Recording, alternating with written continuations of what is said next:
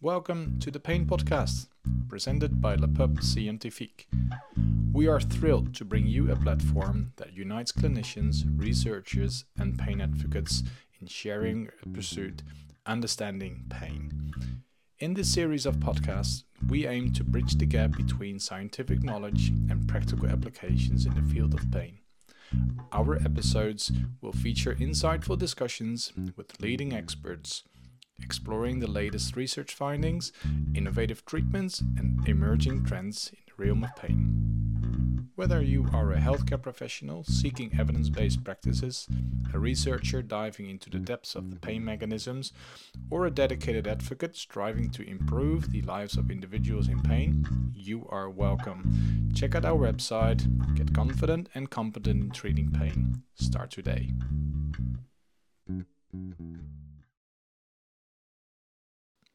My name is Bart van Buchem. I'm a pain specialist physiotherapist, and I've recorded a pain podcast session with Professor Romy from the University of Cape Town. She will present a science session in a couple of weeks' time, to be more specific, on the 7th of February. And I'm encourage you to listen to this podcast as it's a great introduction for her work and her session there, which will mainly about cultural challenges as a therapist you will face in pain education and pain treatment. So I hope you will enjoy this session. We did, for sure. And hope to see you at the 7th of February with a live session with Professor Romy about cultural and challenges in pain treatment. We're here today with Professor Romy Parker. She's from South Africa and Cape Town, we just discussed. So Romy, great. This is a great opportunity to introduce you, but also a heartfelt topic that we wanted to discuss with you. We met in Budapest on the EFIC conference, and that's where I thought, well, this is such an important message and topic. And it was a kind of a good vibe in the session you were part of. So maybe just for people listening who don't know you or should know about you, can you introduce yourself? Sure, thanks. Thanks for inviting me. So yeah, I'm Romy. My background is that I'm a physiotherapist. I am now a professor in the Department of Anesthesia and Perioperative Medicine at Groote Hospital and the University of Cape Town. Groote Hospital is famous because we performed the first heart transplant ever in the world at the University of Cape Town. It's pretty cool. Yes, it's quite unusual because I'm a physiotherapist in the Department of Anesthetics, which means that I get to work with all professions, which is my happy place because pain management is about teams, right? And working together.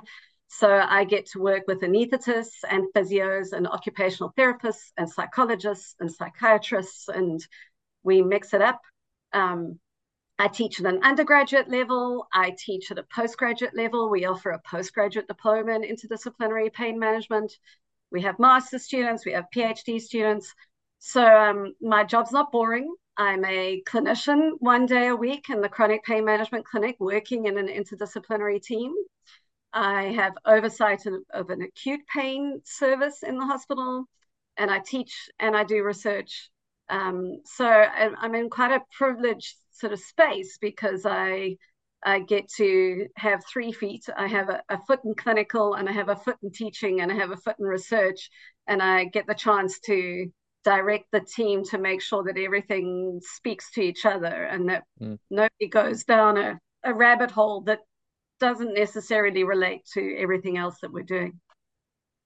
Cool. So that sounds like a massive job and a lot. Always worried about people do so much in a positive way. I can relate to that probably. So maybe it's good for our listeners. So to get back to this Budapest EFIC session, because we talked briefly about it, and I think it would be nice to share this. So I felt that something happened there, something like a very positive and um, I would even say a conversation that should happen before, or a conversation that we should have more. And just to give you an example or an idea of that, so alongside with you was Professor Tamar Pincus, Yeah. as I remember. You were presenting there, and I believe there was someone else. So Morten Hoch was Oh yeah, also with. Morten. Yeah, Morten Hoek was there. So, and I felt like it was about pain, education, and cultural challenges. And maybe you can reflect on that. So we talked briefly about that. So what was the special, or what was the good thing that happened there from your? I think what was special about that discussion was, so I think first of all, we all reflected on the challenges of actually how hard this is.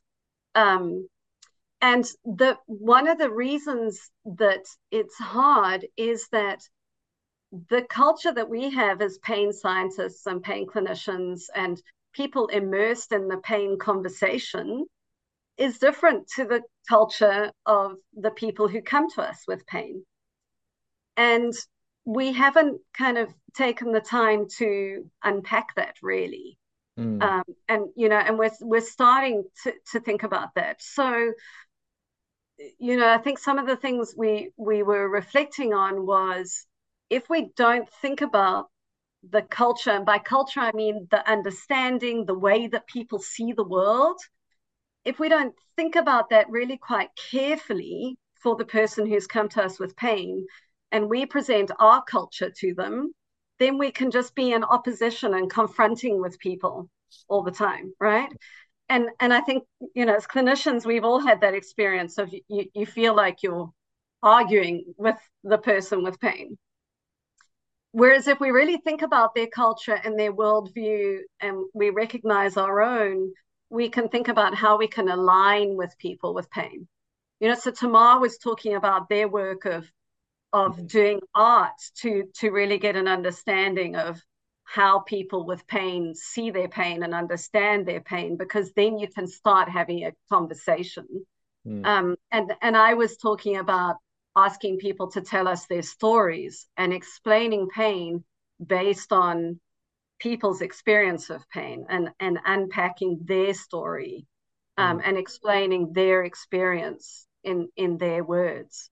Um, and I think, there was that kind of, the whole room lit up, right? Everybody in the discussion was like, we get this. It kind of makes sense. And I think that's um, that sense of something that many of us have been grappling with, is how do we take this theoretical book knowledge and actually meet people with it. mm. Yeah, exactly. So I definitely can relate, and probably Cape Town is a great place to be challenged. Yeah, South Africa's a great place to be challenged. So, and I said it maybe happen in cities anyway, where the diversity, multicultural diversity is happening as we speak, and as cultures, or maybe difference maybe become smaller, I guess. So can you give an example? What typical kind of challenges you have in Cape Town in the type of setting you work in? Yeah. Okay. So, I mean, a bit of background for so in South Africa we have 11 official languages. Um, in the city of Cape Town, we have three languages. So we have English and Afrikaans and Xhosa. Um, and I think with culture, it's very quick for people to think about language, but actually there are beliefs, Mm, and kind of often beliefs that we haven't unpacked, about what did I learn about pain as a child, what did my parents teach me in the way that they responded to me when I fell over and banged my knee, what did I learn from my grandmother, what are all of those cultural beliefs influence the way that I think about this problem that I have right now. mm, So so we have kind of if you like, sort of traditional cultural differences. But then culture also extends to, did I grow up in an urban environment or did I grow up in a rural environment? And the way that I understand and see the world, if I grew up with cars and trucks and buses, that's different to growing up with chickens and cows. I see the world and I interpret the world in different ways. So in Cape Town, we have those three kind of language groups which represent different cultures. We have a large migrant population, so internal migrants in South Africa. People move around a lot for job opportunities. We also have a lot of migrants from the rest of Africa coming into Cape Town for job opportunities, health, education. So there's a big mix there. There's the urban-rural mix. And then probably the elephant in the room, the unspoken one, is the socioeconomic differences, right? So we have the majority of South Africans living below the poverty line. We have 50% of young adults are unemployed. And how does that affect the way that I see the world? If I don't have a job, I don't have a grant income from the government, I live in a shack, I don't have any electricity, I have a tap, a communal tap, we have communal chemical toilets. Well, how does that influence the way that I see the world? How does that influence the way that I understand the world? And then how does that influence my health literacy, how I understand my own health and how I should respond to things?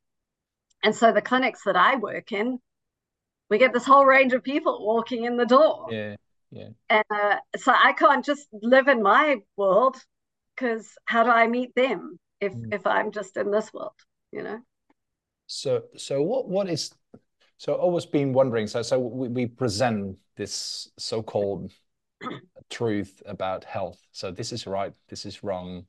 You should know this about pain. And maybe that's even quite dualistic there.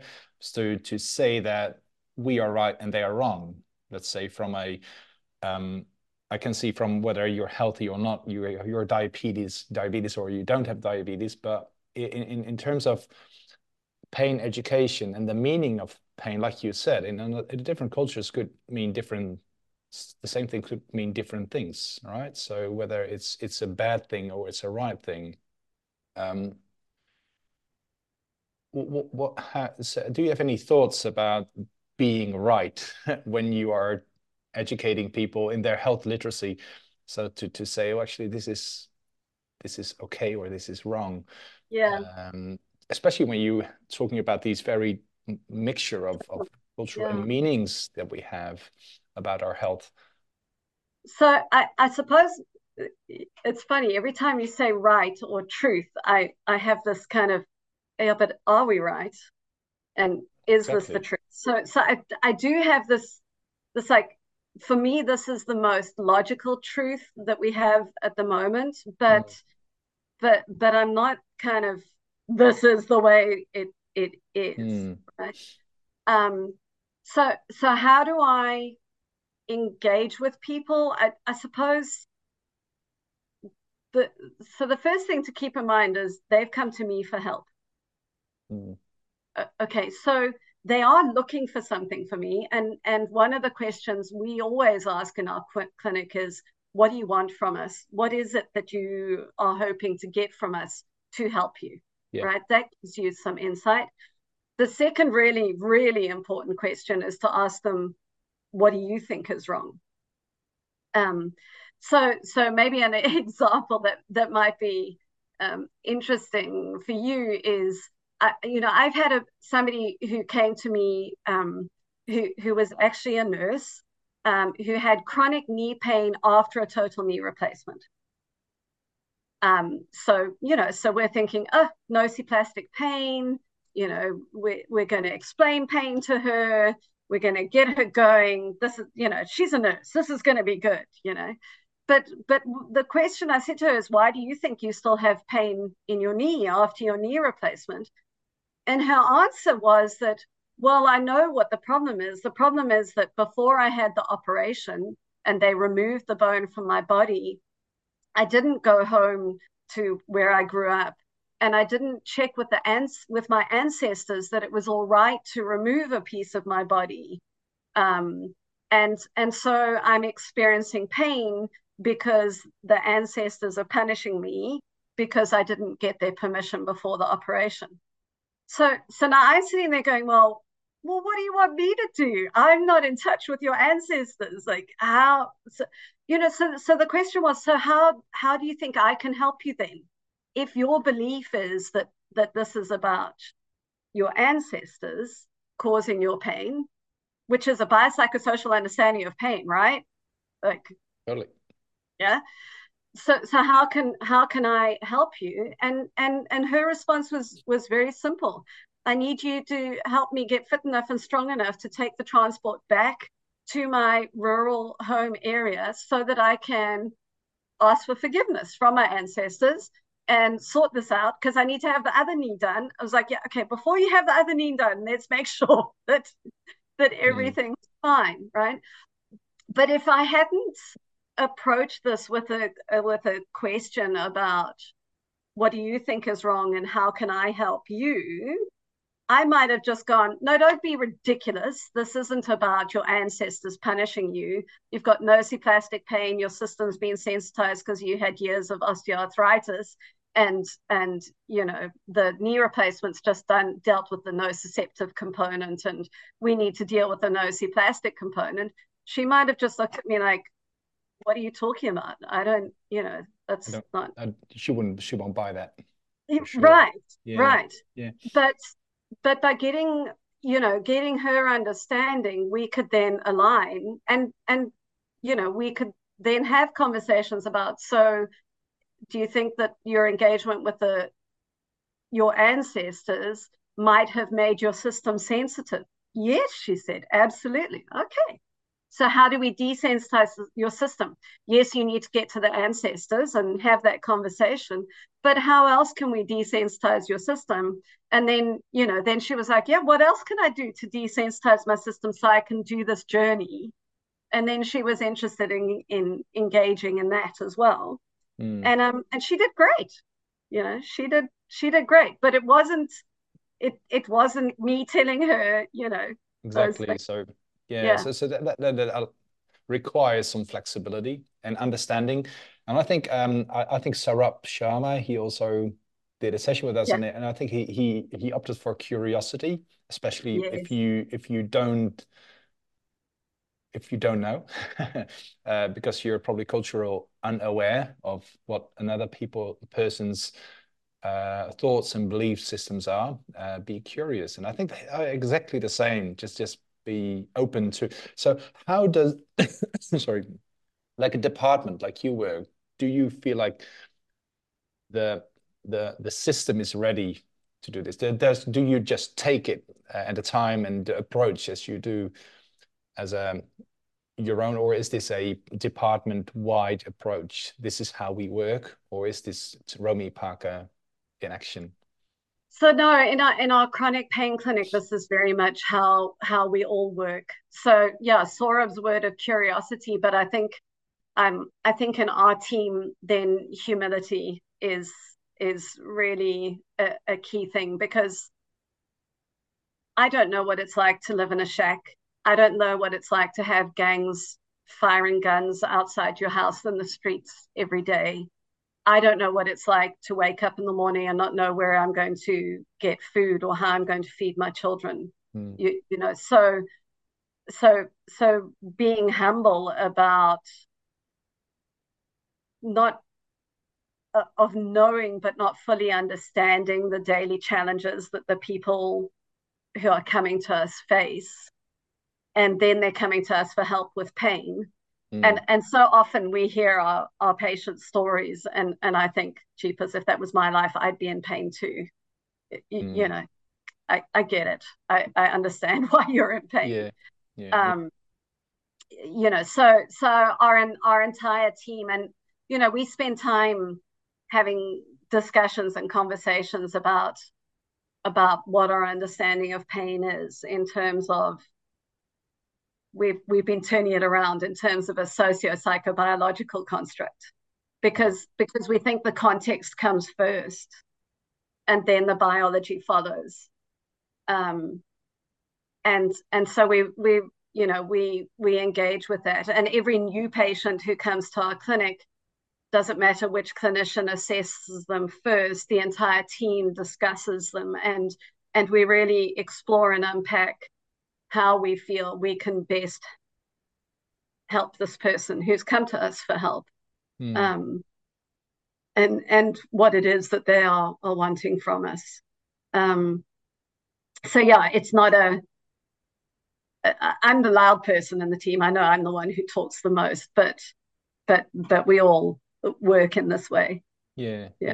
That's really interesting and very inspiring as well. I think so many, that's what we get back from our listeners. So working in a pain clinic and, for example, within the NHS health services, where sometimes I feel like I'm the only person doing this. I don't get, the doctor is not on board.